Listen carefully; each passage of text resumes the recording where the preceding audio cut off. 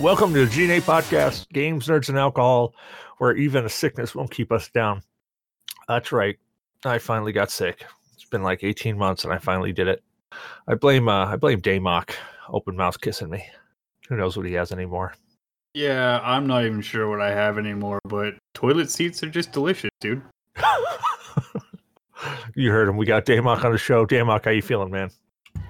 First, I want to apologize for last episode. You never go full retarded, and I went full retarded, and if I offended anyone, well, fuck you, don't listen, it's Damok. Dude, you didn't go full retard, you went full potato. Yeah, it was pretty bad, but I'm still alive, and I'm still drinking, so fuck it. And ironically, we didn't get any death threats from it, which I really expected us to. Maybe they just can't function with the email. Yeah, I guess all the people that we would have offended, they really can't use email very well. We're going to hell for that one. I'm just picturing them like screeching at their computer monitors because they're just so rage hurt. I can see it. And you heard him. We got D joining us. D, how you feeling, man? Doing okay, dude. Doing okay. And Shadow Fox is somewhere in there playing something, probably with himself. How are you doing, man? We got the recording of all that screaming I just did right before we started, so you're gonna have to splice that in there in lieu of what I'm saying right now. Okay, we'll work on that. Just splice that right in there. Sure. Yeah, I'll remember that. And we got Article joining us. Article, how's Apex Legends?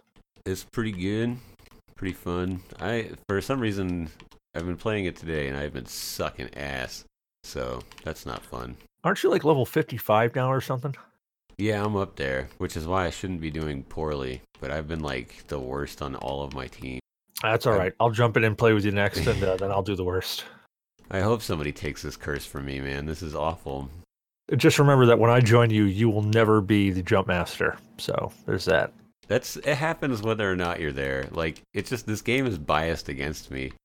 And I'm Cecil, your host. I have had a hell of a week. I did a first, Jesus Christ. I think a first in about 18 months. I took a day off for being sick. I don't, and stop me if I'm wrong, Damok, I don't think I took a day off under your regime, did I? For being sick? I mean, vacation, yes, but not for actual sickness. Yeah, for vacation, I think you took maybe a week off, but other than that, even if you were feeling like shit, you were still showing up. Yeah, that I actually took a day off for being sick. That's how bad it was. Speaking of Damok's regime, I now run his regime now. Yeah, he does. And Damok, when you thought you were running into the ground, Shadow just looked at you and said, "Hold my beer." Oh yeah, shit show. That is what I have heard, but you know what? It's okay. He can have it. Well, most important segment, what is everybody drinking? Shadow, I always like to start with disappointment first. What are you drinking, man? Fuck you and the horse you rode in on. I will take that as Mountain Dew. I'm not even drinking that. Oh my God. I was playing the division up to like us starting. You have failed the city. The second one? Yeah, the second one. Is it good? We'll get into that later. Okay, cool. Oh yeah, he's going to be bouncing on about that. What are you drinking, Article? Or what are you partaking in, I should say? Something called Platinum Valley. It says sativa, but I'm not sure. I'm pretty kind of high right now. So, okay, refresh my memory. There's sativas and then there's indica. And CBD, but that's a whole different thing. Yeah, but CBD is like the painkiller version. Yeah, it's like the Tylenol of weed. Yeah, but like sativa gets you high or... Yeah, it gets you like high, but it doesn't really... Like sativa is the kind of shit, if you ever see people that are stoned and they're like throwing a Frisbee around, they probably smoke sativa. But if you smoke indica, it's like you can barely watch cartoons. Like, that's the rough stuff. So the ones where you walk in and you see people being part of the couch. Yeah, exactly. They become one organism. What about you, D? What are you drinking? Oh, I think he probably left. So Damok, what are you drinking? I'm being a jackass, and I am double fisting. I have one Elysian Space Dust and one Devil's Backbone 16 point. I just switched between the four of them. Oh yeah, the space dust. That's what I picked up when I was up there. How did Sheila takes that, right? Yeah, she really likes it. She's been drinking it a whole bunch, so I started drinking it as well. And then we get to 16 point, and I just start. Nice. And we're just gonna say that D is gargling rhino cum. That's what he's drinking because he's not here, and we can say what he's drinking for him.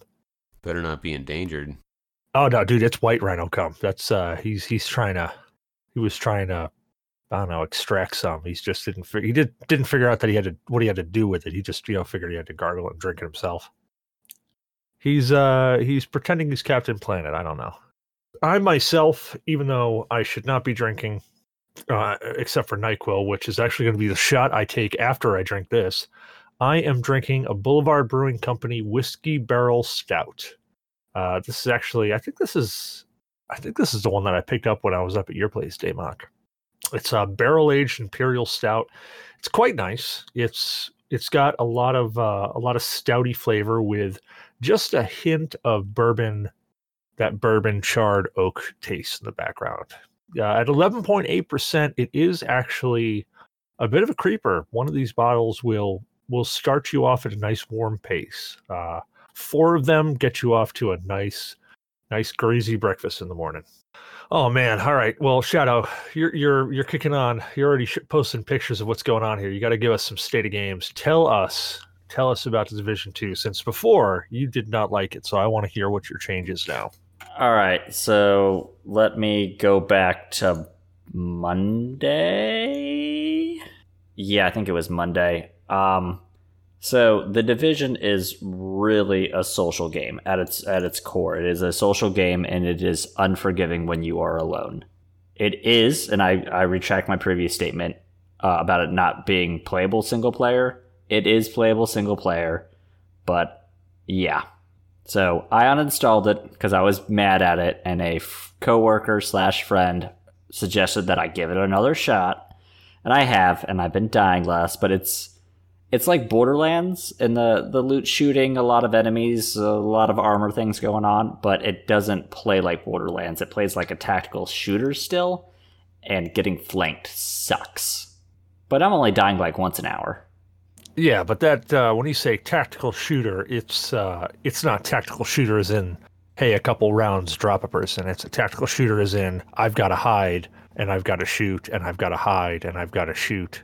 Yeah, it's not like Wildlands or anything where 1 or 2 bullets are going to do it. It's still cutting through armor. You're still dumping 5-10 rounds into low level targets, but you got to keep moving around but still staying in cover. It's definitely interesting, and it gets a little bit better as you unlock more and more gear, but you have to stay on top of your gear levels is what I've discovered.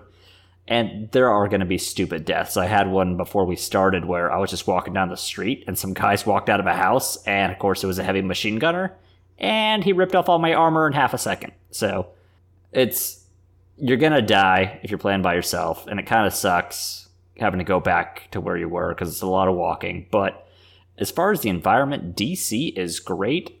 I think they've done a fairly good recreation of the city to the point where last time I went to DC, we went and got pizza from this place.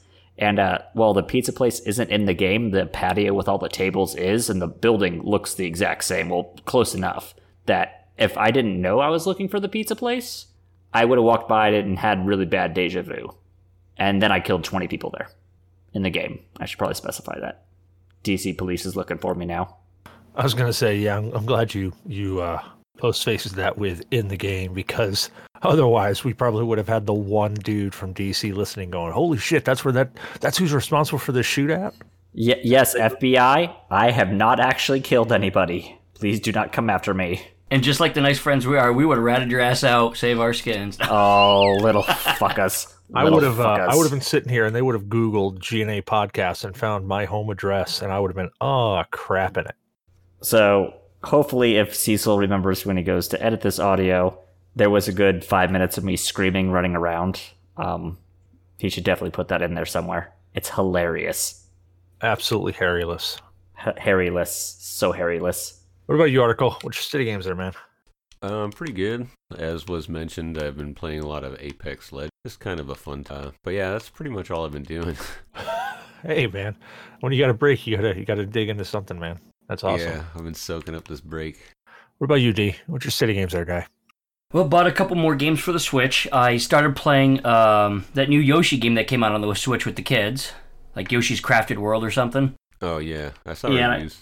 And I also picked up Code of Princess EX on the Switch. It's a remake of the one that was on the 3DS, but this one has added content and stuff, so it's a fun little RPG. So I've just been playing, same old few games. Haven't finished them yet, so just been kind of on track, doing the same thing. Nice. Alrighty. Well, on that note, what's your city games there? It's all good. Hey, so Damok, what's your city games there, man? I picked up Far Cry 5. I grabbed Far Cry 5 on sale, and I've played a bit of that, but mostly it's been taking the girls out to skateboard and show them how to skateboard. I've spent a lot of time outside this last week. I'm ashamed of myself.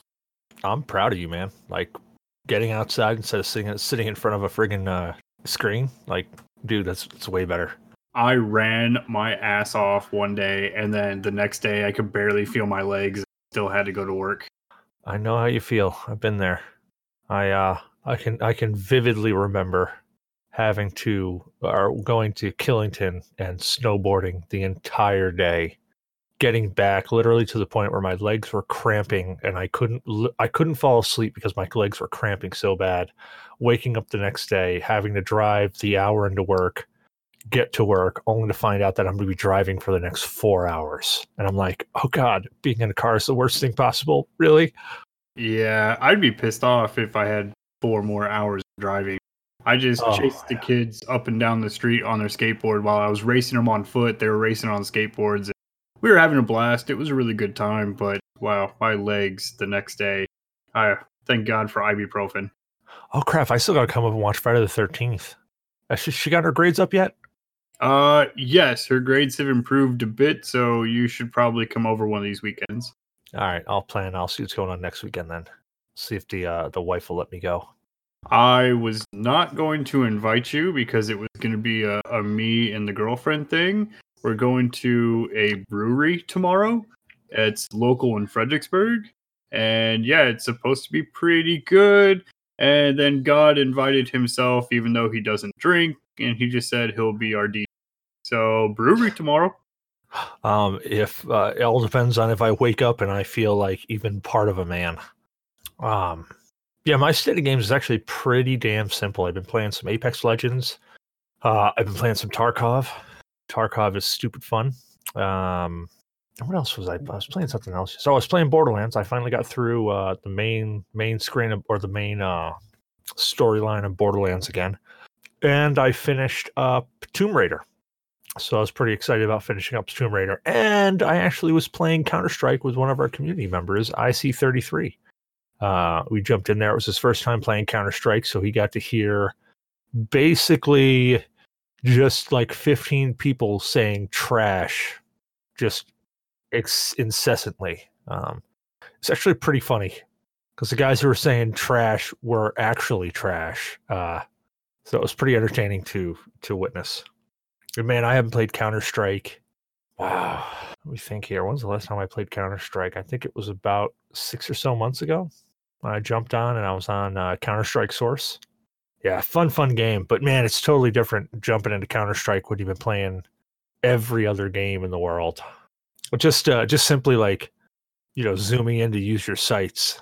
You kind of get used to that. And then Counter-Strike, you're like, oh shit, I can't do that. It's entertaining. Well, I would be lying if I said that there was a topic for tonight. Honestly, I pretty much thought we would just spend the entire show apologizing to pretty much every entity out there that we've insulted in the past, I don't know, week or so. But Damok already took care of that at the beginning, so I didn't have to beat that out of him. Yeah, I figured it was best to just get it out of the way and be done with it. Yeah, Zyberblood really did not find that entertaining, which is surprising because usually the racy stuff, usually the off-color stuff, Zyber is the first one to laugh at. And he really didn't find it funny at all. No, he really didn't. And I was a little taken back by that. I was like, you really didn't think any part of it was funny? It was like everybody else seemed to be in tears. He's like, no, that ruined the show. You guys had a great episode until then. I was like, oh fuck. I know, and like it was funny, and even listening to it again, I still laughed at it, and it was mostly about the point where you said "fuck your mother."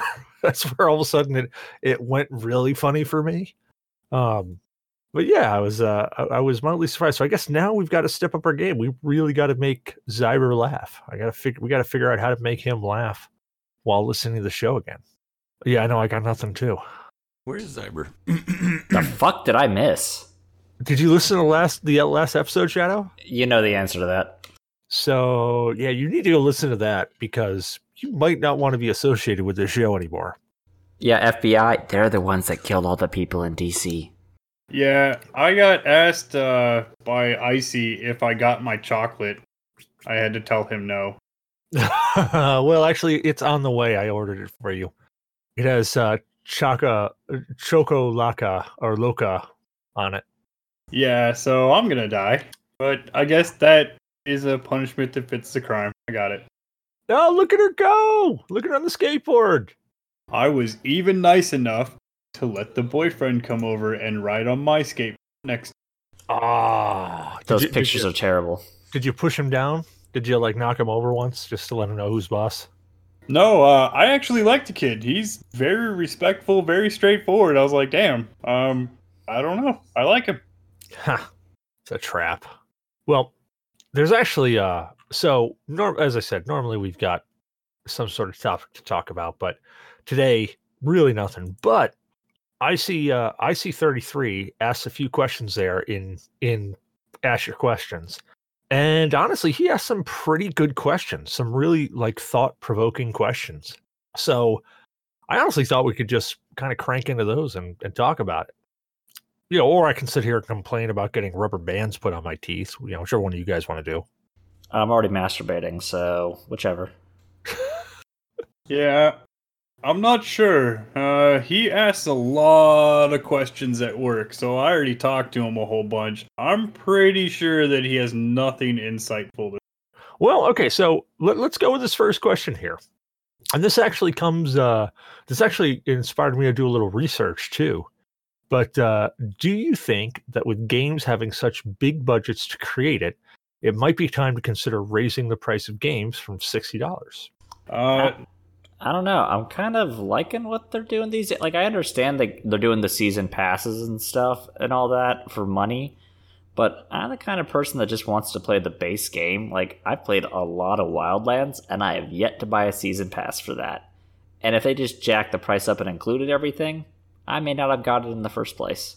I know movies have huge budgets, and that's like $24 for a brand new Blu-ray movie. So I mean, if enough people buy it, as long as they don't go outrageous with their costs, and plus they have some games do microtransactions, others DLC to make even more money. So well, I mean that's the thing is like so games have pretty much been around the $50-$60 range for quite some time. I mean, back in the Nintendo days, there were some games that they kind of experimented with that were like $80, but I think the market found out pretty early that like $60 or $50 is kind of that price point. I don't know. I think personally, that $60 price tag really is more of a mental thing now, where people just expect to pay that. And companies, I mean, you already mentioned it. Companies have already figured out that, well, if we sell 4 million units of a $60 game, we make back X number of dollars, but we got to figure out how to make up the rest of the money, or make up money to continue to keep this game, relevant. And microtransactions have been one of the big ones. See, $60 price tag and 4 million units sold. Yeah, if we were in 2001, now you're looking at pre-orders going up into the teens, the high teens, the low 20s of millions of copies. So the price hasn't gone up. They are selling more copies. They're doing a lot of limited edition. I think DLC is okay. Microtransactions, I'm still very much against. That still seems like it's milking it for the most part. And I'm a huge fan of Borderlands. Borderlands milks the shit out of their product. They really, really do. Gearbox is milking it. Look, the last one came out over 6 years ago, and there's so many upgrades and content and micro crap. Great game, but they're milking. In all fairness, though, the Borderlands DLCs have always been very, very good for what you get. Yeah, I disagree there. Oh, we'll disagree. The arena, like, that was pretty much garbage. Yeah, the arenas are worthless, but the rest of the DLC I've loved. What do you got, D? I also think to take into account that potentially the cost of making games has gone down. In a way. I mean, obviously, you know, it's their big budget, they're doing more with the higher graphics and everything else, but they're selling a lot more games these days, digital copies, which means you don't have to spend the money in the discs and all the physical media that goes with it to ship them out. You don't got the instruction book, the case, the Blu-ray disc or whatever. Plus, on top of that, with the pre-orders, a lot of times companies aren't just ship blasting their copies everywhere, hoping they're a sale. They're actually fine-tuning, like, giving certain amounts to certain areas, and sometimes you don't even get extra copies or only a couple extra copies other than pre-orders. So I think they fine-tuned it. Plus, although yes, they want to make more money, but they've also got to realize, even though $60 has kind of become like a mental like price point and stuck in everybody's heads, people's pay effectively has pretty much gone down with inflation because nobody's pay is keeping up with the raise of inflation. Pretty soon, nobody's going to be able to afford games anymore, and it's going to crash. Well, you actually bring up some great points. I mean, if you go back to 2001, there are more games being sold now than in 2001. So, I mean, that's another great point, is that there's the volume of games being sold can somewhat make up for those bigger budgets. I mean, how much does a game cost? Like a big AAA title, how much does that game cost? Rough estimates of people have come out and said the games can cost anywhere from $40 million to about $120, depending on what they do with it. World of Warcraft is huge. They spent huge amounts of money on it. But something that, and fuck Call of Duty because I hate it, but Call of Duty being rehashed over and over and over again, it's costing them about $40 million to do scratch every time. So that's $40 million. So if is 4 million units sold, is that a fair estimate for a AAA title? 4 million units sold? 4 million. No. 15 million is the average pre-order, up to about 30 million pre-order copies. Yeah, you were going way low there. So 50 million times $60 is 900 million. So I think still at $60, gaming companies are making money. But also take into account that it varies also because the ones that do a lot of the multiplayer have to have the servers and the upkeep to keep that up. But at the same time, it's like, are they hiring, like, say, professional voice actors like, celebrities from Hollywood? Or are they making a great single-person RPG? I think that can also vary drastically from company to company, too. Well, so this conversation came up, and I forget who it was with, but we were talking about Final Fantasy and how Square. Actually, I think it might have been I think it was David Mason. I was reading on his Twitter, and I may have responded back, or I may have started talking to somebody about it. But it was how Square can release a Final Fantasy game with so many, so long in between Final Fantasy iterations. And the question was, well, how the hell do they stay in business? But looking at these numbers just look at these numbers. Final Fantasies have always been notoriously a single player experience. You buy it, you play it, that's it. Now, if we're saying that 15 million or 30 million is really, 30 million is a top end, high end game that, everybody's buying. I mean, that's still, now you're getting into billions of dollars made off of one game. Well, that's friggin' how the hell they're taking that long in between games. They can. Also don't forget, Square Enix owns a lot more IPs than you give it credit for. I mean, the Tomb Raider series is now under theirs. Oh yeah, they're under Enix. So Square Enix is a conglomerate. They come together.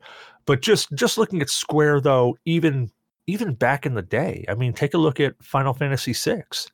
Yeah, but at the same time, you're forgetting that it may have been long periods in between like each Final Fantasy, but they had other IPs. I mean, they had Bushido Blade on the PlayStation before you had Final Fantasy VII. I mean, you had You know, you had Einhander. They have a lot of other like related things. Yeah, but they're big titles that you know them for. I mean, Final Fantasy, Kingdom Hearts. Like Bushido Blade is good, but let's be on the level here. Bushido Blade wasn't one of their top sellers. It was no, but I'm saying is they're also involved in a lot of projects and other things with helping other smaller companies, and they also have their hand in the indies a little bit too. So they're doing stuff in between. They've always done stuff in between.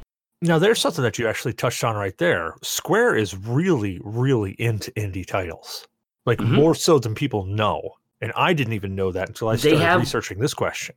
They even have a thing where they're actually encouraging people to kind of under their umbrella try to develop some indie games, and if whoever wins it, they'll actually help develop it. Yeah, which is friggin' stellar for a AAA title or for a AAA company to do something like that.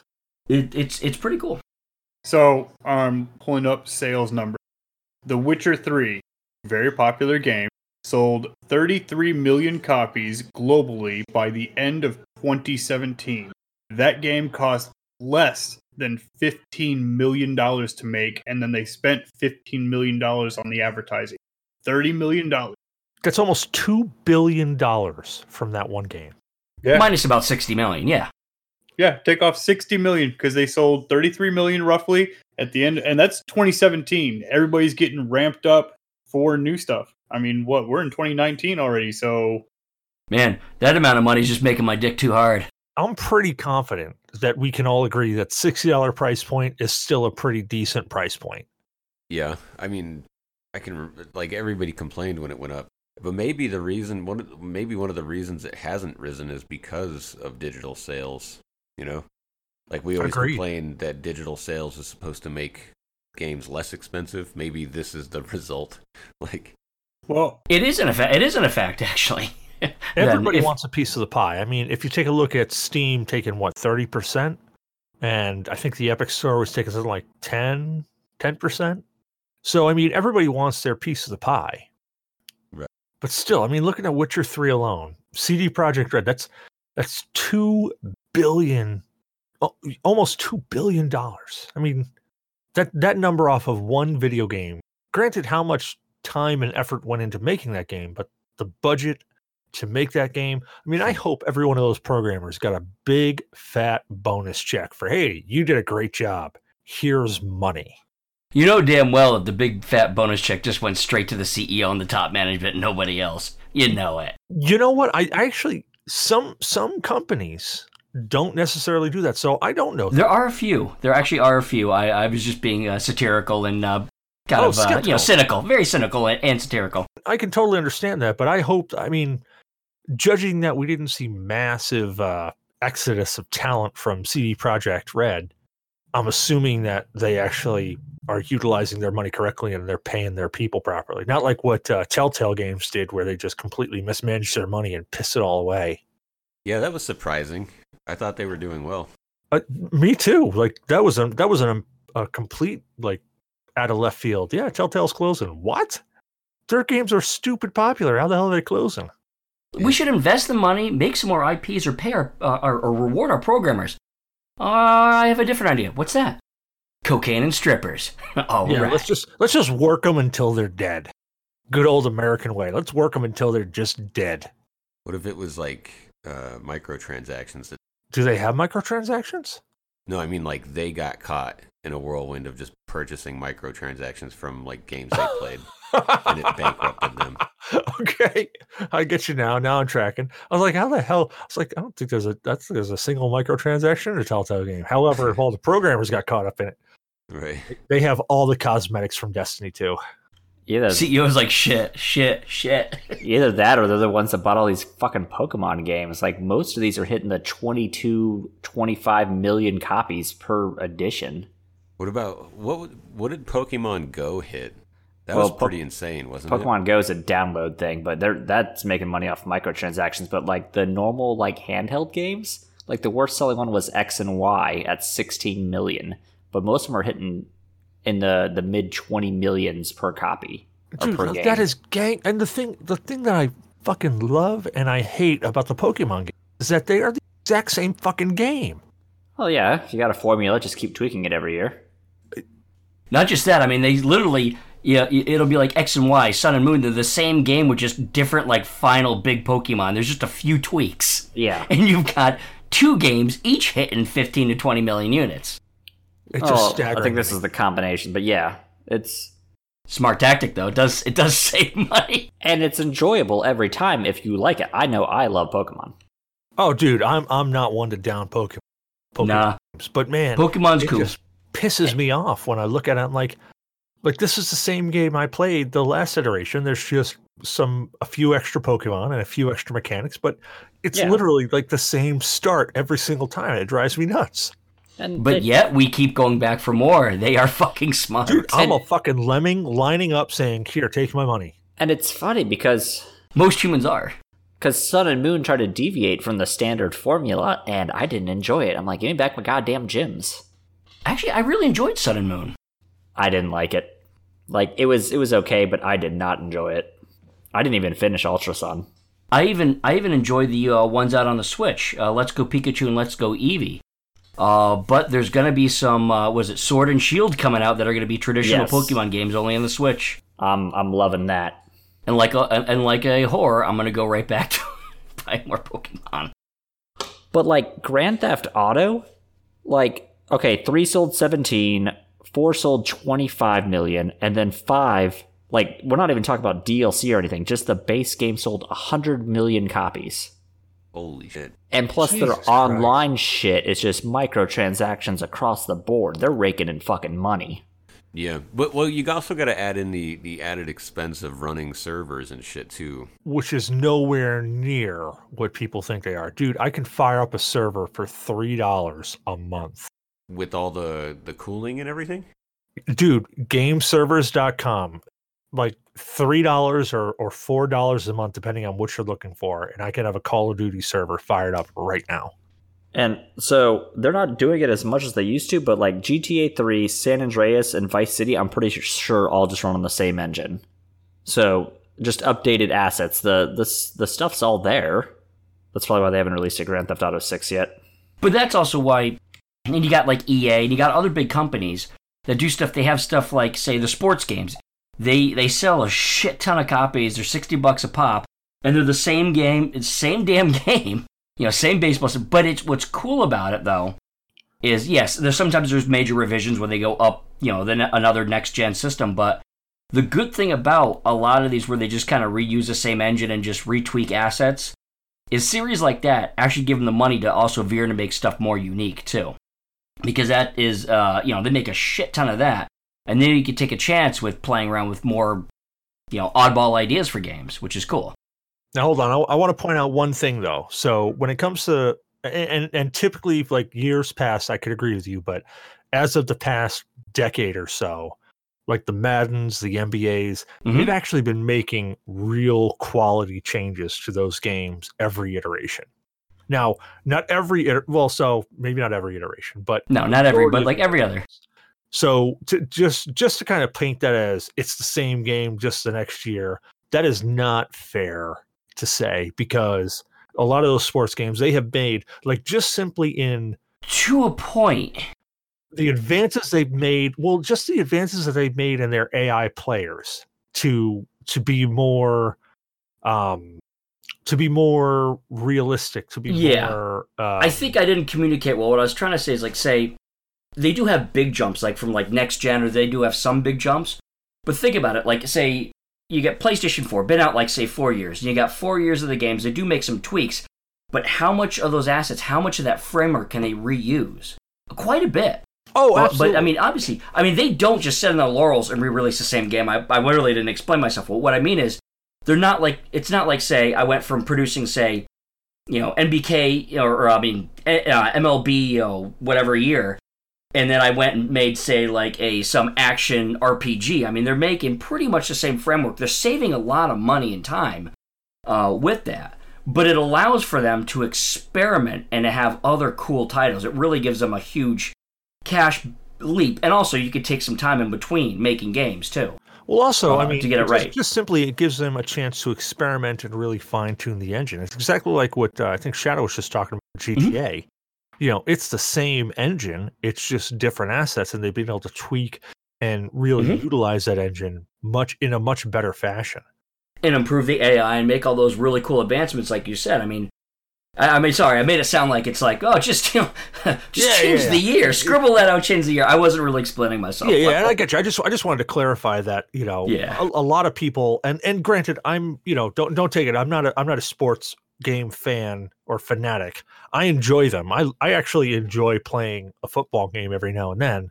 And I find the hockey games a lot of fun. Dude, I love NHL.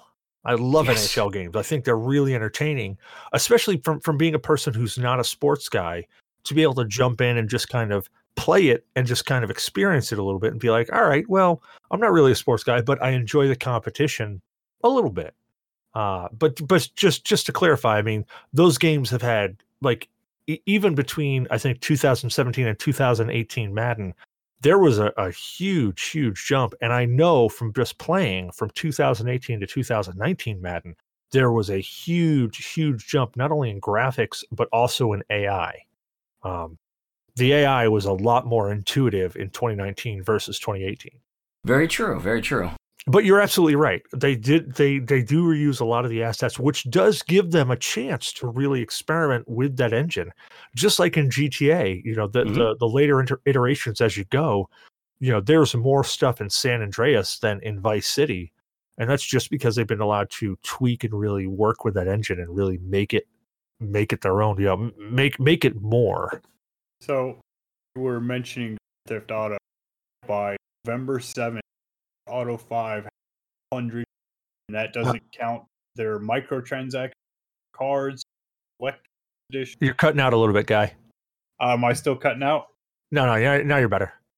So Grand Theft Auto 5, by the end of November 7th, 2018, had over 100 million copies sold. And Jesus Christ. I mean, that's $3 billion at $30 if everybody bought it on sale. Not including, they don't report their microtransactions, which they sell those shark cards in game. Yeah, that's just like, and that tells me right there, IC33, I hope you're listening. It tells me right there that $60 price point is a pretty damn good price point for the units sold for what they're making from it, from games, even huge AAA titles, being able to reuse assets, which we know that they do. Being able to reuse, to have that bulk, that base level stuff right there. I think $60 is still a pretty decent price point. In fact, I'm actually happy that a lot of these indie titles are coming out and they're saying, hey, you know what? We're not gonna make this a $60 game. We're gonna make this a $40 game or a $30 game. What's also cool though is also the remakes that they're making, like aren't coming out full priced either. Like the remakes or the HD remakes, they're also sitting at like, $39 or whatever. Dude, and you know what? Some of those remakes that they're doing are really full friggin' engine overhauls on those games. And they've added more content, too. And to be perfectly honest, there are some of those remakes that if they released at $60, I would still pay the $60 to get it. Like this brand new Code of Princess EX that I just picked up for the Switch. It's a remake, where they just, upped it up a bit and everything else, but it's $40. Brand new. Retail. So it's pretty cool that they do that at least. Definitely. Well, let's get on to IC33 actually asked 3 different questions, which are all pretty decent questions. So second question. With the success of a lot of indie developers, do you still believe that AAA publishers like EA and Activision are still needed in today's gaming market? Well, nobody's made a spiritual successor to GTA 5. True. I don't know how that answers the question, though. I would have to say yes. Okay. Can I expand on my topic? Hold on. Let's Shadow go. Go ahead. What do you got? All right. So, without, don't get me wrong, the indie stuff can be good, but the super in-depth game, are you going to get a Witcher 3 style of game from an indie developer? And I would say indie developer, somebody with 10 people on their team. A game of that scale, even just The Witcher, requires a big team that knows what they're doing and a lot of time to do it. Can the indie developer sustain themselves for the 5-year development cycle or 10 years if they're having to do it with just half the staff? Well, I guess my question there would be, do you consider Hello Games an indie developer? Yeah, cut out there. Oh, did I cut out? Can you hear me now? Yeah, I can hear you now. would you consider Hello Games a indie developer? I don't know. I don't even know what they have. Damok, what do they have? Sadly, I purchased that fucking game. They have No Man's Sky. And when that came out, how did that go? But that wasn't the question of how did it go, because they've been supporting it over the past 3 years. And it's true they've been able to support it because they got a lot of those sales up front, and yeah, they had to refund a lot. But don't get me wrong, an indie studio can have a smash hit. No, I'm just busting your ball there, dude. I just picked the one that I knew was like right there. It's just answering questions. That's the thing. How many indie studios have that breakout title?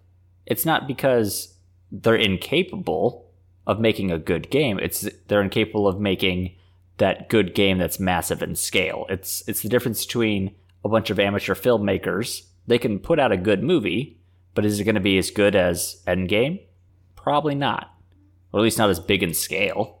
That's a very good point. So scope-wise, you're saying the AAA titles or AAA publishers will give you the larger scope of a game. Yeah, it's just they have the budget to do it. They can hire the staff. They can hire the resources. They can buy the resources. And I think that's unfortunately what a lot of it amounts to. Is at the end of the day, gear, experience, people are going to matter when creating something. I thought most publishers now, they've established a name and they just pay for a lot of the marketing. And since they have the reach and the marketing, they slap their name on it. People go nuts for it. Now, see, that's what I've been seeing a lot of. Like Activision slaps their name on something and it gets sold. Yeah, but I mean, also, I think I think the main question is focusing on developers versus publishers, because publishers are do that. Well, let's take a look. Let me re-look at the question. Now, he's specifically saying publishers, AAA publishers like EA. Oh, he said publishers. Oh, publishers. Oh, as opposed to developers. Oh no, Yeah. Publishers aren't. Because that's a whole different ball game. Oh, my bad. Yeah, no, publishers are worthless now. Okay, that was a downshift pretty quick. Yeah, there's still need. I stand by my answer. I mean, marketing is important if nobody knows what's going on, but there are plenty of games that are sleeper hit that, yeah, they take a little bit of time to build up, and yes, you could probably definitely make more money having the publisher doing the advertising up front, especially if it's online based, but for single player stuff, I don't think it's going to be that big of a deal. For multiplayer, yes. If your entire game is like Black Ops 4, where it's multiplayer, then yeah, you're going to need a publisher. What do you got, D? I believe, yes, we still need those big publishers.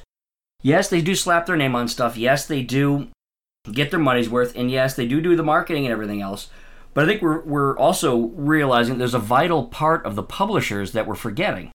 Is if you get a new upcoming indie developer or a new developer, or somebody's got a new idea, the publishers will be the one that might take a chance, and they give them the money up front to allow them to actually buy the assets, hire the right people, and actually invest money. They do allow these companies to spend the 2 to 5 to whatever amount of years to actually develop a good, hopefully a good game. Without the publishers to forward that money up front, a lot of these even good indie companies wouldn't have a chance. That's actually a very, very good point that D brings up. It's just like with record labels and musical artists. A label will sign an artist and they will give them money up front, basically to cover their costs, and say, hey, look, here's money here we're paying you to make this album beforehand. And that's a very, very good point that D brings up, is that a lot of times these developers, unless they're one or two guys that are doing it on the side, they're just doing it for fun, or they're, it's kind of their pet project or whatever. But yeah, these publishers are giving developers money. Take a look at what Activision did with Bungie. They gave them a lot of money to develop Destiny. Terrible investment, really. Now, you say that, but Destiny has sold a lot. And that was sarcasm. No, I mean, but no, you bring up a good point, because Destiny is one of those hot and cold topics where you love it or you hate it. There doesn't seem to be a lot of in between in there. So I think they still serve a purpose, but I think, like I said, if you're doing a single player game, you might not get as many sales as you could, but I think with the rise of Steam and, unfortunately, Epic, there are plenty of ways to get your game out without the publisher, especially in the digital sales. I don't know how it is for Xbox. Yes, but you still need to hire some damn good, graphics artists, programmers. And I don't know anybody that are going to say, let's just take a chance and all get together. Most people are going to want to get paid for their time. Yeah, they got mouths to feed, bills to pay. It's just investors. And they still allow that. I mean, if you can convince enough people like investors, but the publishers really make it more of a streamlined a process. Yeah, but one thing that actually comes up when you talk about publishers and multiplayer games, like take a look at a game like Tarkov. I don't believe there's any AAA publisher backing Tarkov, and Tarkov has been building a lot of steam. Tarkov and CD Projekt Red seem to be an exception to the rule, but not certainly the trend, because Tarkov, they started with a relatively big investment, and it was at first a group of friends developing, and it went further and further and further. That's why it's taking so long to develop that game. It's a great game, and it's taken a really long time. People are just now hearing about it because Battle Royale has kind of just killed everyone's view of first-person shooters for the most part. Yeah, but Tarkov is kind of like a weird, small-scale Battle Royale PvE. So you get 10 or 15 players loaded on a map with a whole bunch of PvE. Man, the developers don't even have their own Wikipedia page. They are a self-publisher, so it can be done. It's just a lot more difficult. And I think we had GoFundMe for video game development, and I think that's led to the rise of a lot of games being pushed on Steam as alpha. And Kickstarter too. They've done a lot to it. I mean, hell, the one of the games that I'm really looking forward to that's coming out in June, the 13th Doll. I mean, as soon as I saw that was coming out, as soon as it got on my radar that it was actually coming out, I immediately bought it. I'm like, this is going to be mine. I'm going to play this no matter what. But I think there's also another point here is that, you could do the GoFundMes, the Kickstarters, but the problem with that is there's been a lot of stuff going on, a lot of people just taking the money and running, not doing it, failing. So there's a lot of mistrust. At least the publishers, when you see a big publisher name put their name behind it, you go, I'm going to invest some money. I'm going to put some money down and buy that. I'm going to pre-order that because this is being backed by, Square, EA, Activision, all those big guys. They're going to be like, you know what? This is coming because they're backing it. There's a lot more trust. That's a great point, because the only game that I can cognitively remember that said it was coming out and then got pulled was Silent Hills. But how many of these Kickstarters did I start following? How many did I actually put some money on that? I thought, man, this is going to be awesome. And then it's like, they're gone. Dozens. I can probably go onto my Kickstarter page and tell you at least a dozen projects that I backed and ended up failing. And I haven't gone back on Kickstarter or really paid much attention to it in quite a while. I'm just a lot of people really get disillusioned with it when you get, burned a few times. And it sucks because there's a lot of great projects on there. And really, it's just, I think it just boils down to the same thing that happened with Telltale, just poor management of money. Or just burned out, or somebody bit off more they can chew, but that's the thing is, when you get a publisher, they're pretty cautious of who they pick. You've got to really, state your case. And then they can provide at least the resources to have the best chance of it being really successful. And that's what I think is important. Well, anybody else got anything to say on this question? Well, so I'm going through the list of games released by indie developers, and I mean, I think right now at least, D is incredibly right, because I'm only seeing one game on here so far that I actually play in any amount, and that's Cities Skylines, and mostly because SimCity, the newest one, sucked. So I guess right now to really get out there, you still need a publisher. Now, see, I disagree with you. Only because there's a lot of great indie games that I play a lot of. One of them, of course, being Tarkov that we just talked about. Starbound. I think Terraria was an indie game at first. Yes, it was. And also, one super large one that started indie was actually Minecraft. In the beginning. Yeah, Minecraft was an indie game. So I think there's a lot of indie games that I enjoy. But see, the thing that I found with indie games, indie games, sans major publishers, I should say, is that while they lack in a lot of the spectacular detail, They don't look nearly as good. Like, I'm not going to go find an indie game that looks as good as, The Division or Skyrim or anything like that. I don't think I'm going to go out there and. There's been a few that have been close. Yeah, but those games have been few and far between. Yeah, real. Like, either what I found when you find an indie game that looks that good is it turns out to be really short. Like, there was a game that came out Outland wasn't bad. Which one? Remember, it was Outlast. Outlast was pretty good. The graphics weren't absolutely spectacular, but they were really good, and you had decent content for an indie game. Outlast was really good. No. It really was good. For an indie game, like Don't Knock Twice. That game looked really, really good, but it was stupid short. Yeah. There was another one. I think it's called Colat or Colate or something like that. It's Kholat. That game looks incredible, but is incredibly short. So it's one of those. It's one of those. It's kind of you either get a really, really great story, but it doesn't technically, come up to par with the AAA title, or you get something that comes up to par with the AAA title, but is, an eighth of the length. I mean, if I can get 60 hours out of a game, I generally consider it worth the investment. I mostly buy everything on discount, but as long as you're hitting 60 hours, I think it's worthwhile. And there's a few games that are indie games that I think I'm hitting 60 hours on. But like just to point out, Don't Knock Twice. I think I went through that in an hour on the 24-hour stream, or maybe an hour and a half on the 24-hour stream. That was the entire game. I made it through it. But there are some games that I think I've played many more hours of as an indie title, like Space Engineers.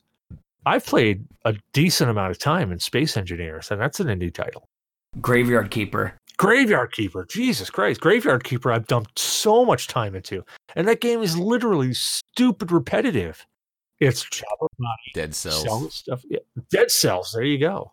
It's so sad that some of these games, like Graveyard Keeper and that, I could just sit there and go, I'll just spend a few minutes like, I can't have been. Holy, what happened to the day? Yeah. Yeah, dude. Like, I'll start on Graveyard Keeper, and that's why I stay away from that game now. I would start on that game after the show. Like take tonight. I would start on Graveyard Keeper after the show. At some point in time, I would look at the window and go, is the sun coming up? Shit. Point of contention, Borderlands. Oh, yeah. Between the three games, so Borderlands 1, 154 hours, Borderlands 2, 331 hours, and Borderlands 3, 359 hours. So these AAA studios can still make I wouldn't say Borderlands is the best looking game in the world. It's kind of like halfway in between. But they can create long games that have tons of replay value. Okay, so here's a game that I played back in the 90s, and I've gone through this game at least a dozen times. The Seventh Guest. I rebought it on Steam, and I've already got 2 hours into that game. And granted, I've already done every puzzle in that game at least a dozen times. And I still jump back and play it. And that's from a defunct studio now. It's Trilobite. Shit, I think I remember that studio. Yeah, they didn't have too many games, but they still had some good games. Like here's one, Faster Than Light. I've got 36 hours into Faster Than Light. If anybody's played Faster Than Light, it is the simplest, stupidest, shortest game that you can possibly friggin' play. I've got 36 hours into it. Also, on the other flip side, I really hate the fact that some publishers have this crazy expectation on their investment, and if they don't hit that quota, even if it's a successful studio, they'll still close it down. Yeah. Looking at you, EA. Yeah, Visceral Studios. Westwood. Yeah, I've got 29 hours into Graveyard Keeper on Steam. That's excluding the time I played what Damok sent me. That's excluding all of that time. Wait, what was the question? We kind of deviated. It was our AAA publishers like EA and Activision. Are they still needed today? Needed? I don't know. I think needed is a strong word. I think they still have their function today, but I think we've already proven that there's a lot of games out there that have been very successful without one of those publishers. Like, dude, okay, so here's a stupid one that just dropped on me because my friggin' kid. Five Nights at Freddy's. That game has made a stupid amount of money. and it's a $5 or $3 game on an Android phone. And all the marketing, like all the merchandising too. There's all kinds of figures. Oh, yeah, just a stupid amount of money. So, are they needed?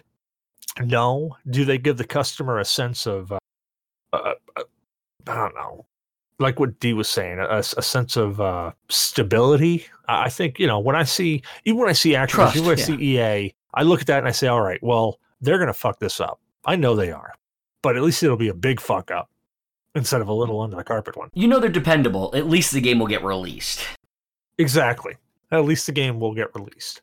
Maybe when it shouldn't have, Andromeda. Oh, God. Don't bring that up, man. That's such an open wound still. Yeah. Yeah, I know. It hurts me too. I fucking love that trilogy. Well, next time we see you, we're going to bring the salt, Shadow. You keep opening up those wounds. Oh, yeah, we'll bring the salt. I got some sea salt right here for you, buddy. Oh, man. Anyways, next question that IC33 had. Actually, if you're wondering, yeah, IC33 was the only person who asked any questions, so we're just making a show about him right now. But they were good questions. That guy had some really good stuff. They really are good questions. This one, I don't know. This one, people may not know off the top of their head, but I think it'll be an interesting conversation. What controversy in the gaming community as a whole has made you ashamed to be part of it? Now, this one, let's say, let's go around the room and actually ask everybody individually. Let's kind of pontificate on this. So, Shadow, you just said the hot coffee mod.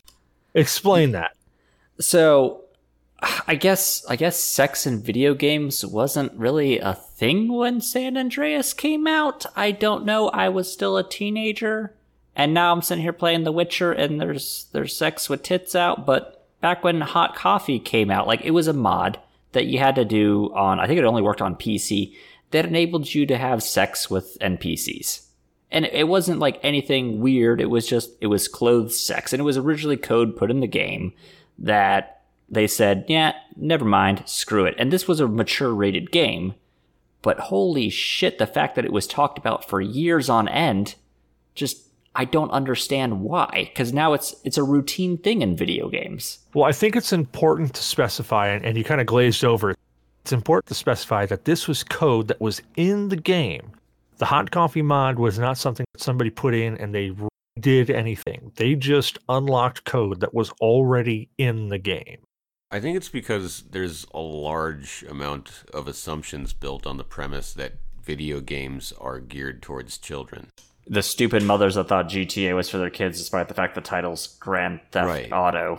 Right, so that would anger somebody who thought that this was like just a fun game, and in reality it's like adult oriented, which is probably our fault a lot more than any other generation, because we all like grew up with games, but then we became adults and we're like, these games suck, give us blood and gore, and you know what I mean? Well, I think a lot of the controversies in just the video game world have come from the angry soccer moms and dads. Yeah. And it's innocuous things that we don't think this is a problem, but mom or dad walked in on their kid beating a hooker to get the money back.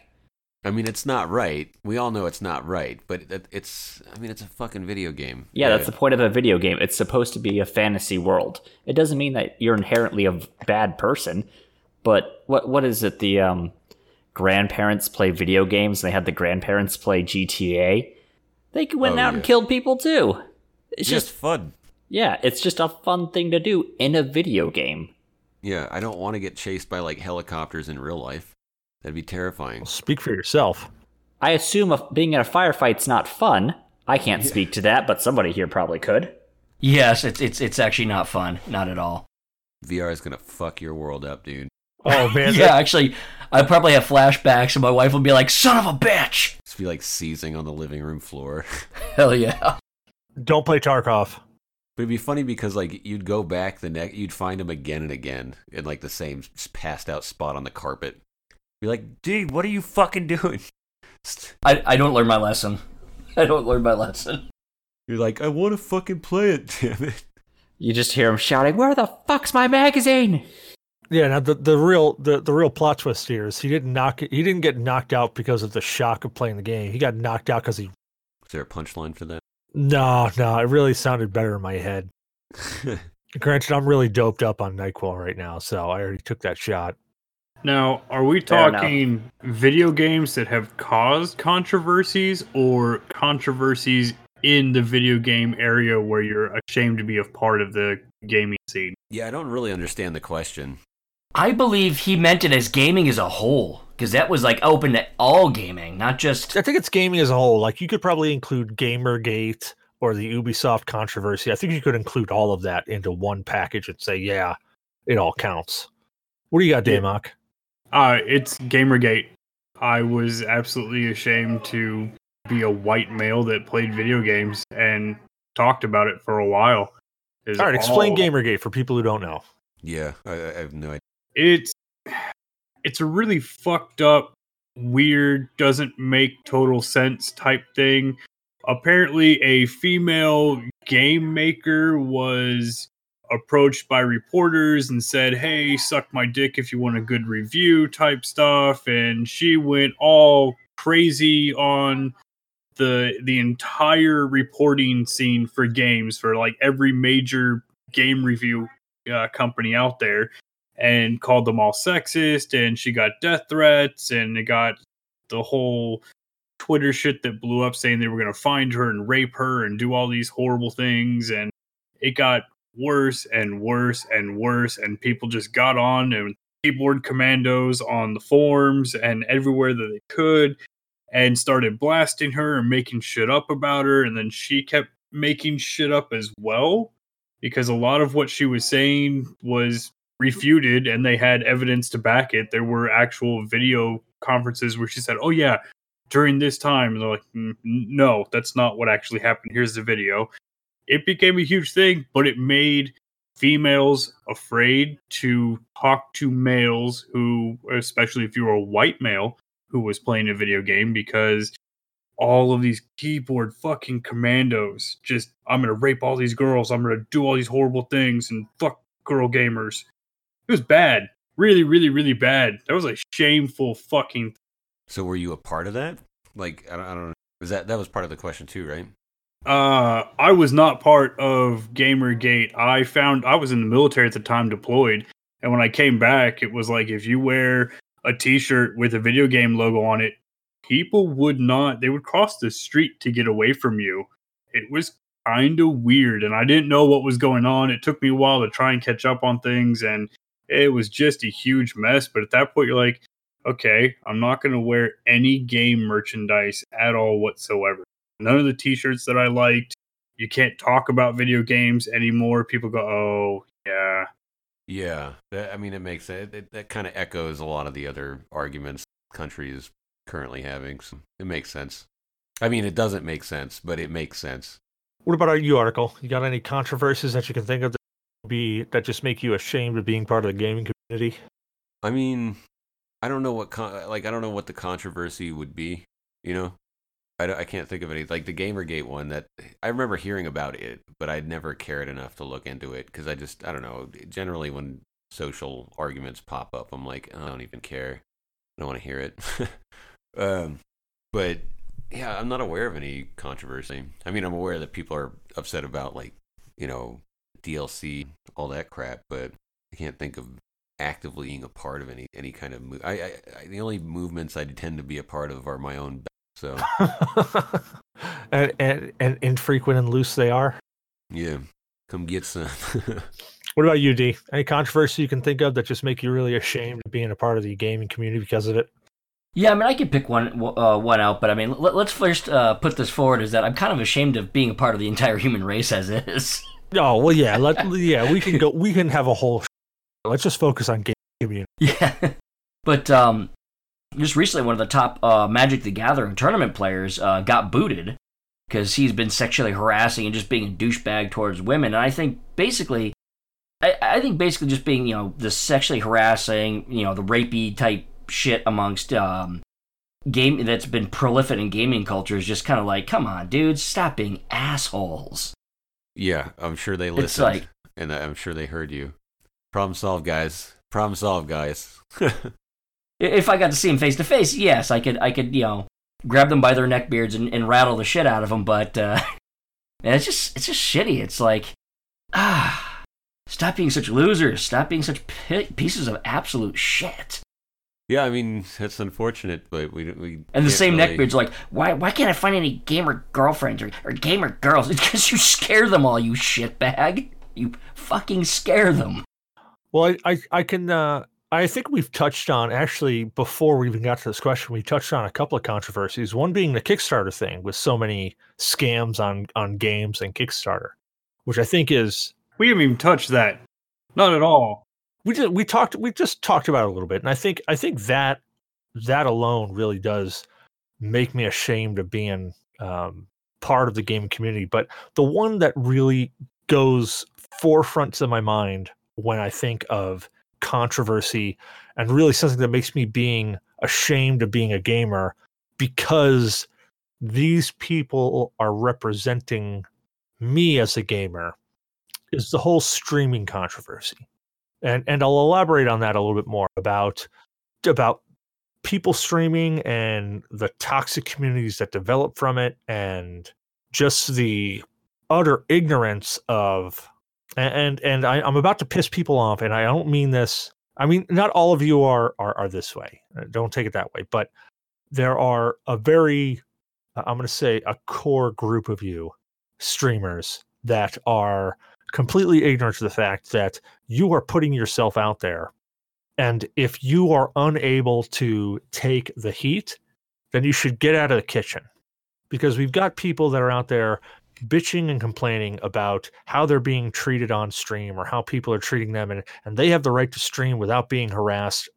Look, this opinion may piss you off, but no, you don't.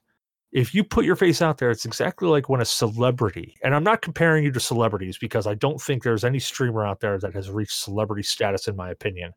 Or politicians. You put yourself out there, and you are literally painting a target on you for every crusty, disgusting person, just like Damok, to come out of the woodwork and really, really get under your skin. Are we going to gloss over PewDiePie, or... No, I was really just trying to see if I could gloss over that, me calling Damok crusty. Okay, well, he is crusty, but yeah, but some of them getting shit on. Let's take PewDiePie. I mean, the guy, okay, so I'm not going to say the guy's not popular. Now, why he's popular, I have no friggin' clue. You should watch some of his episodes. He's actually pretty funny. I have, and I don't really find him all that funny. I find half the time I find him annoying to be at best. Like him, Dr. Disrespect, I find them to be, and maybe it's just I'm catching the streams where they're just being utterly annoying, but it seems every time I tune into some stream where they're the big players, I find them to be more annoying than anything else. It's like, how the hell did, the person's good at games, great. I mean, I'm good at a bunch of games, but I don't really think that most people want to watch me play a game just because I'm decent at it. I don't even watch you. Yeah, I barely even watch myself. I usually pass out in the middle of it. I'd be a streamer if I had a personality that didn't match cardboard. My God. So PewDiePie did not get his followers in a legit way. He was one of the first YouTubers to exploit the regional zones of YouTube. He's supposed to be locked to his home country and only posting videos there and getting subscribers from there, but then he jumped on a VPN and blah, blah, blah. He did something, exploited it, and that's how he got followers from all around the world before YouTube opened all of their videos to everyone. He also moved to the United States, too, so he actually got to switch zones, but he was still... Yeah, there's a bunch. But my point is that, like, PewDiePie... Now, he's done some pretty ignorant shit. Okay? Now, I feel ashamed to say that I am a gamer when people like PewDiePie are saying they are the elite gamers. They are the gamer of gamers. I actually look at that and I go, is it really that bad to pay somebody off to assassinate somebody? I mean, like, is that really frowned upon in this country? Wait, what? I don't think PewDiePie ever did that. No. I'm saying I want to assassinate the man.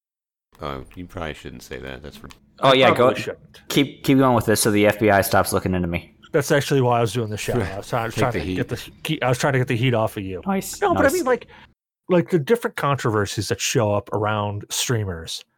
are just they're nothing more, like they are completely contrived drama just to get you more interested in them.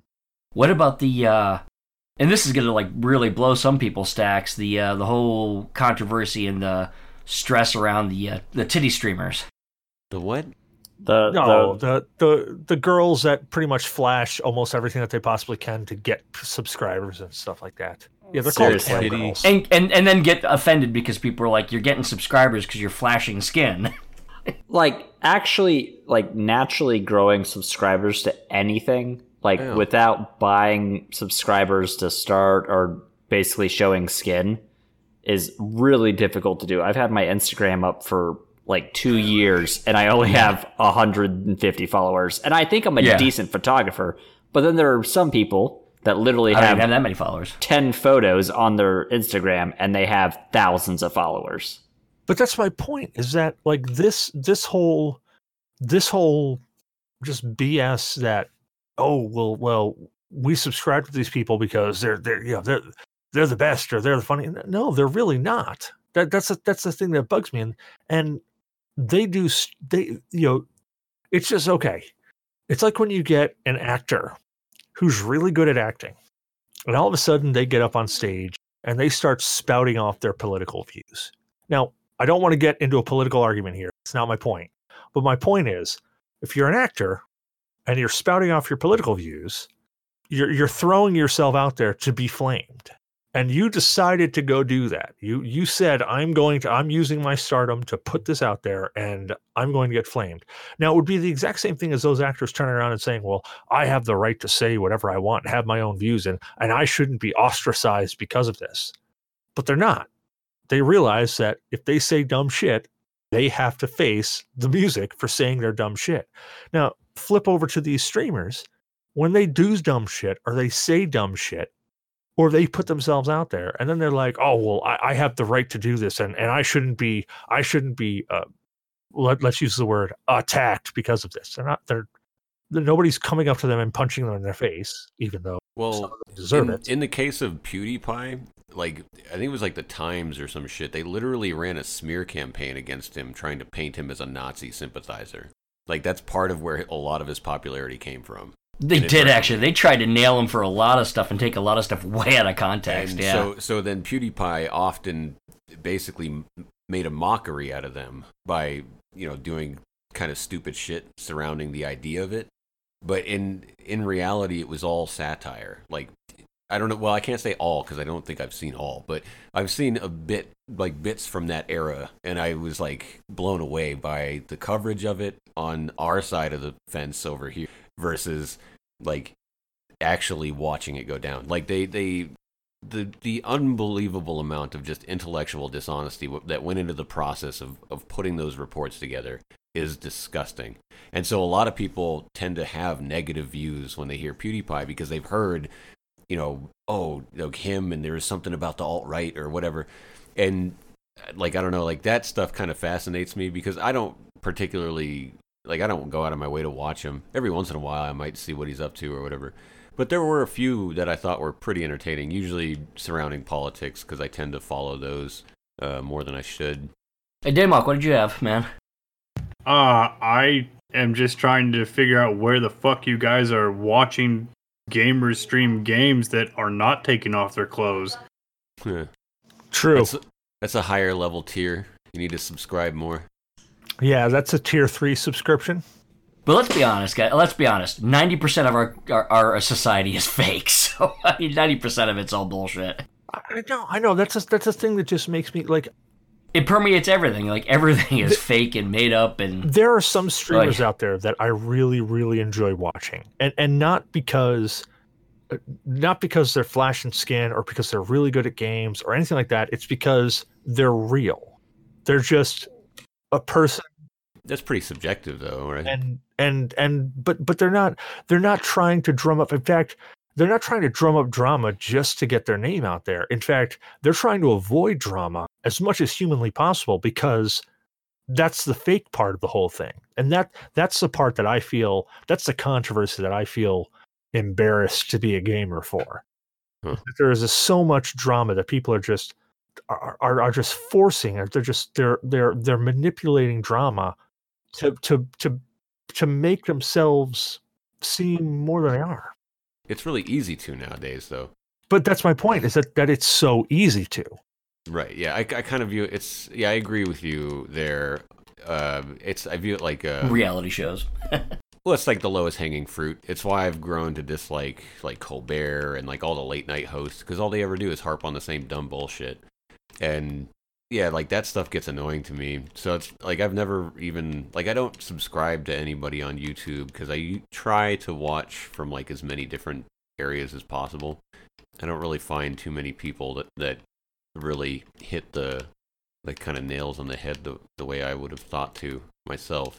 So I don't know, like usually if I'm looking at anything, it'll be something stupid, like fucking Avengers outtakes or something. Take a look at Splattercat Gaming on YouTube. He just plays indie games. He gives decent reviews about them. He just screws around. He has fun. But it's no crazy controversy over this, that, or the other thing. He doesn't get all crazy about his personal life. It's just indie games. Oh, I don't mind when people go into that sort of stuff, provided like there's this one girl I followed who was like I think her name was like Shitty Robots, and she went into her personal life because she wound up actually having a brain tumor, and that was like scary because everybody's like, what? And was she the one that was actually into like science and robotics and did a lot of cool shit? Yeah. And she wanted to like really detail what it's really like, just for people that might suffer from similar circumstances. Well, no, it wasn't. She didn't like create her channel because she got cancer or whatever. No. I mean that's why she went into that portion, the cancer portion. No, she started her whole thing just to show science and technology. It was awesome. Yeah, that's what I mean. Like, so it was like when it happened to her, I was like, yeah, that's fair. Like, please, use whatever means you think you need to feel like a little better about your situation. That's and raise up some money to pay those asshole bills, those medical bills. Same, and I don't mind supporting people like that. But like a great example of somebody that I just find like super real is like Shesman.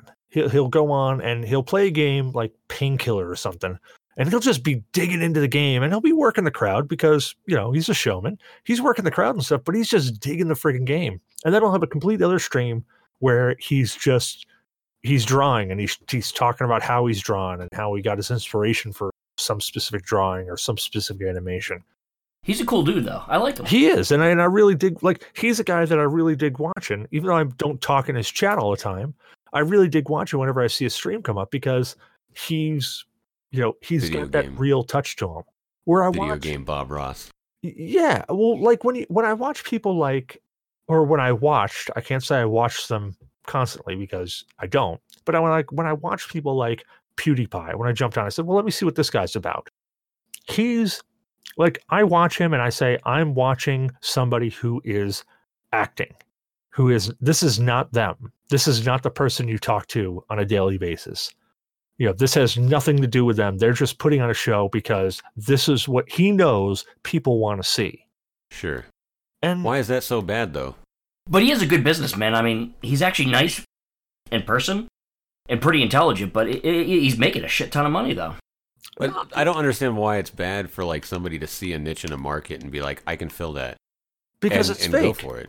So, like, some people don't. You don't have to tune into what's real. You know what I mean? Like, because it's fake and he's trying to sell it as real. I mean, I don't get that impression. I certainly didn't get that impression. I think, like, I see what you're saying. I just think that, like, people aren't going to PewDiePie. Like, that's not their K through 6. Like, they're not expecting to be educated if they're watching PewDiePie, I should hope. Yeah, but they're putting the guy they're putting people like him and Dr. Disrespect up on a pedestal where, yeah, really, there's no redeeming value out of either one. Yeah, but that's what I'm kind of trying to say is what say do we have in that? We're but a tiny cog in a giant wheel. True, you're absolutely right. Let's say I'm not even an ass chrome. No, but that's just when I look at gaming as a whole. That's my controversy that says, if that went away, I would feel much better about being a gamer. I don't. Yeah, I mean, I guess I just don't. I never thought of connecting that to me. You know, like any kind of those scenarios. I'm not like if I hear about like I don't know. I've never really been into the whole like video game culture of like watching people stream video games. Like I would be down to watch either one of my brothers play a video game, but that I think is just because that was a large part of my childhood. Because most games were 2-player.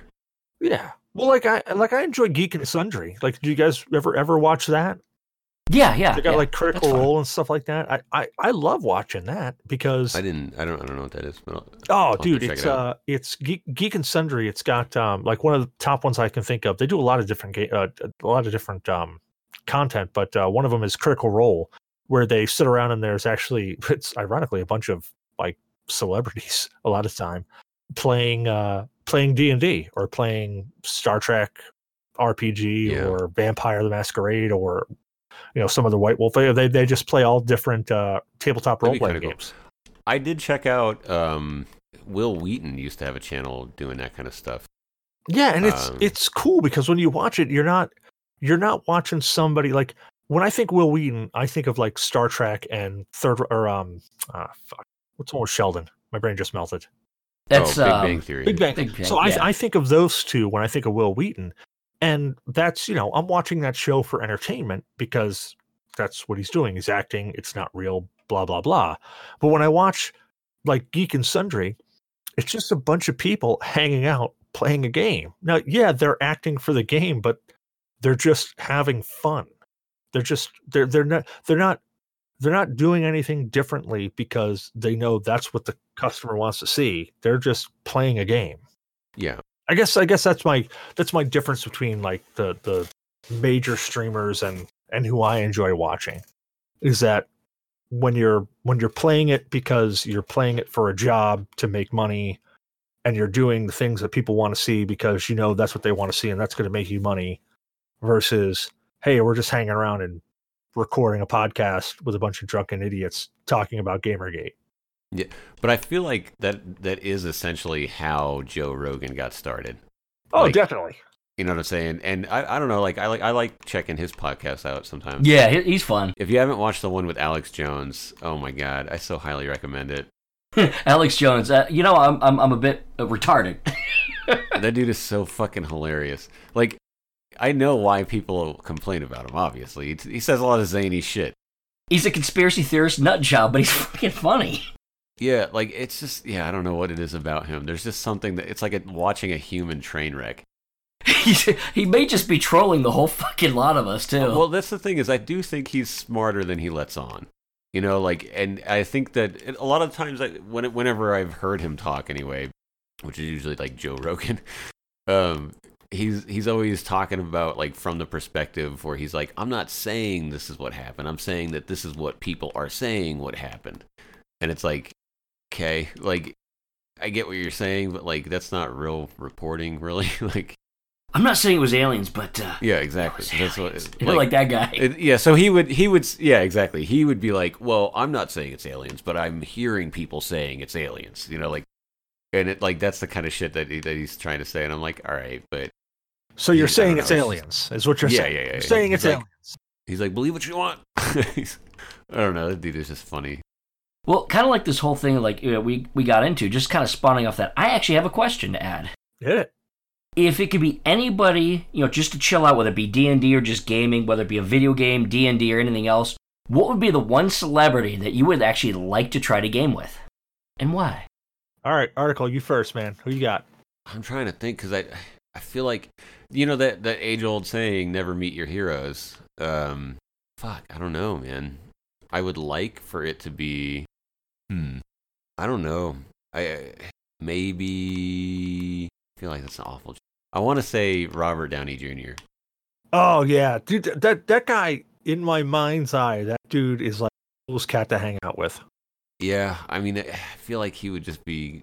Yeah, and plus he would have like a lot of cool Iron Man memorabilia that I want to see. So or Steel. Yeah, I got you. Yeah. What about you, D? Answer your own question. What do you got? Honestly, I'd like to play D&D, and with Ryan Reynolds. I think that shit would be hilarious. Yeah. You just made the right choice. Oh. You win. Yep, that's the best possible answer. That dude is pretty fucking funny. All right, I rescind it. Actually, could I happen to do like Robert Downey Jr. and Ryan Reynolds? Like, Oh man, a mashup. That would be amazing. You know what that would turn into? and Hugh Jackman. Have Hugh Jackman in the room too. Okay, even more. That'd be a great D&D campaign right there. That would turn into Hugh Jackman, Ryan Reynolds, and Robert Downey Jr. playing D&D with nobody else. That's what that would turn into. Yeah. I would just watch it. I wouldn't care. Yeah, that'd be even better almost. Yeah. Yeah, that would be me videotaping it and just like literally sitting there going, just magic, let it happen. Just go. Right, occasionally saying some suggestible things. Yeah, like get you flask. And then they go on for an hour about the flask. What about you, Damok? There should be a superhero named the Flask. I mean, Ryan Reynolds was probably the best answer. I would have gone with Gabe Newell.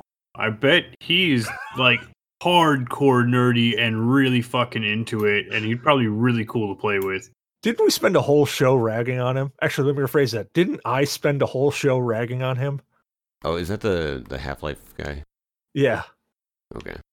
All right, Probably Shadow. pretty chill to hang out with, though. Who do you got, Shadow? I'm not going to top anybody, but can I slightly modify the question a little bit? Like, famous person I'd like to go just do something with? I would love to just go shooting with Keanu Reeves. Jeez. Oh, yeah.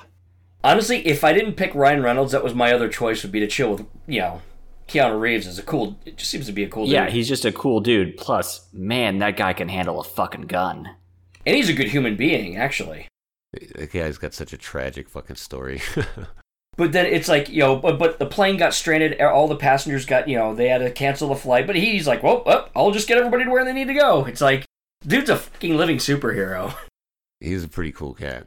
Can't deny that. Yeah, shit. He's like, with his tragic backstory and how good of a person he'd be like Batman if Batman didn't turn into like an emo little bitch, He's essentially Jesus, is what it is. So here's my question. Does this person have to be alive or can it be a dead person?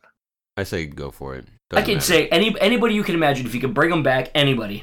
So, like, there's a small subset of people that I would really, really dig. But if I got to choose one, I really would like truly, truly fucking dig jamming out with Hendrix. That'd be cool. Like just sit down and just fucking plug in a guitar and just jam out with the man and just like have my mind blown. Fun fact actually about Jimi Hendrix, he was extremely shy. Well, and that's why, because not a lot of people did that. That's why I would really, really dig just sitting down. And there's so many people like if anybody knows me, they know I'm a Rush fan. And yes. Yeah, it would be sweet for me to sit down with Geddy and the fucking band and jam out. But like seriously, I don't think enough people got to hang out with Hendrix just in his own kind of world and environment. And not saying that his world and environment wasn't LSD laid, but I really think that it would be a life-changing event. Oh no. Down and fucking jam with him. Uh-oh. Did you close your Audacity? No. I've made a horrible mistake. I'm sorry. I'm playing a round of Apex Legends. I made a terrible mistake. You had the rest of us kind of scared. You just fucked the whole podcast. Oh yeah, man! Somehow. I'm sitting there going, "Fuck me! I don't even know if Garrick was recording correctly." Well, at least he's not whining like a little bitch being chased around like I was. True. Well, shit. On that note, article, where people find you at? Right here at this is article on Instagram at I Got Cronies and on Xbox Live at Outstanding CF2. Nice. What about you, Shadow? Where can people find you at? I'm actually looking at what my Instagram handle is because I don't actually know. Hang on a second. It's speaking of the last episode, Frank and me. It's Morgan BS Photo on Instagram. That's what I'm gonna say. Maybe I can get a follow or two out of this. Please like my photos. What about you, D? Where can people find you at? People can find me probably hiding now since that other episode. But no, seriously, people can find me on my website, microbregamers with a Z instead of an S.com. You can find me on my YouTube channel, also Twitter, Twitch, Instagram, same thing, Microbrew Gamers. I also have a Facebook page. I've got my own Discord. And of course, I'm trolling around on G.N.A. Podcast Discord, Yeah Dude Gamers, Slow Speed Run, Josh of All Trades, and a few others. I'm just kind of bouncing around, but pretty easy to locate me. Very nice. What about you, Damok? Where can people find you at? I troll the G.N.A Discord, and that's about it. Touche. And I'm Cecil Xavier, your host. You can find me on Xavier everywhere else. PlayStation, Xbox, Facebook, Discord, pretty much almost every Discord D just named. Plus TPC Gamers, Battle Sloths. I'm even on the Fantasy Grounds Discord. And Senscapes, if you played any of the Senscape stuff. We hope you enjoyed the show. Don't forget to rate, review, and subscribe on your favorite podcast app. Reviews help people find the show. So if you enjoy listening to us, help other people find us. You can find us on iTunes, Google Play Music, Podcast Addict, Stitcher, Player FM, Spreaker, MyTuner, Your Listen, and Spotify. You can follow us on Twitter or Facebook. Just search @G.N.A Podcast, all one word.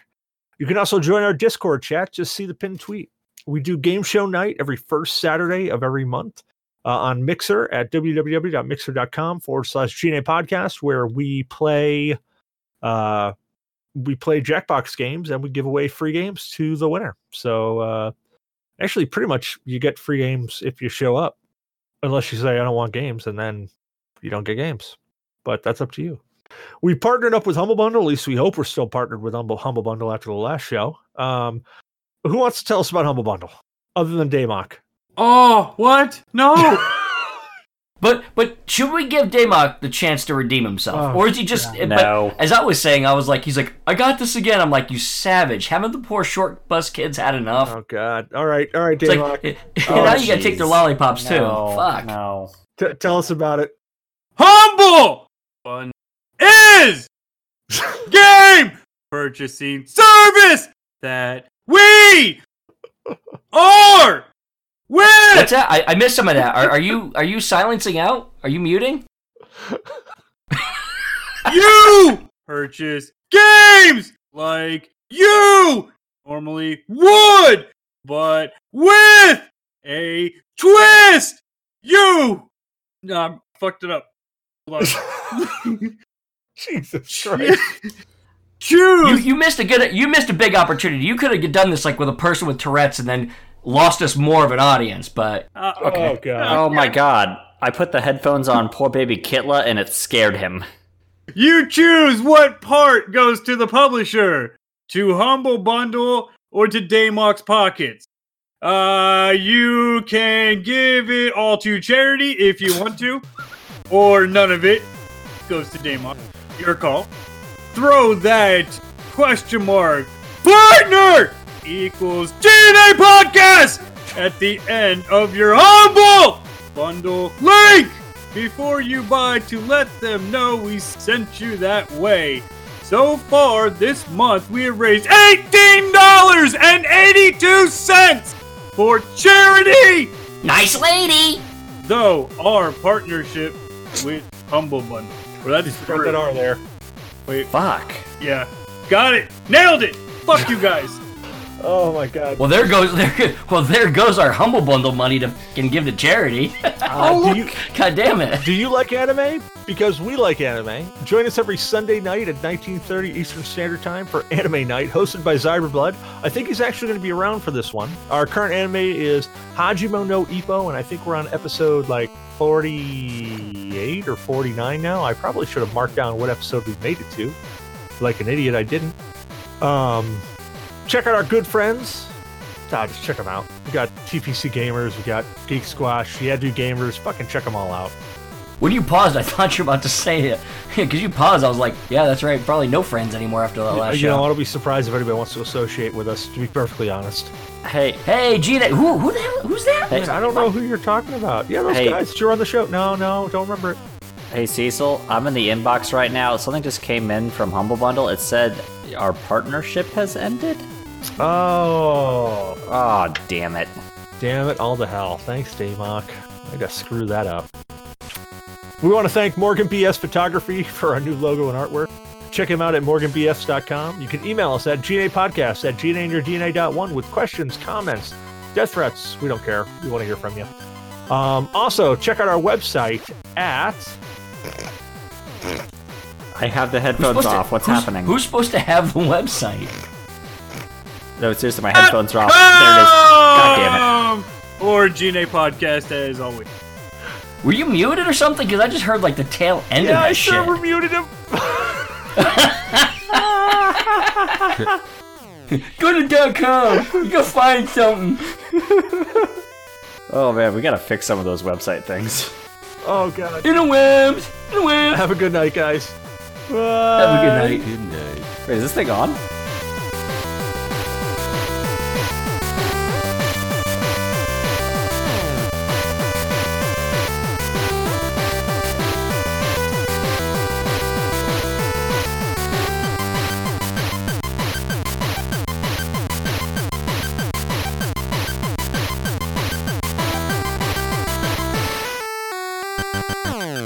Goddamn fucking AI! I know I'm under assault!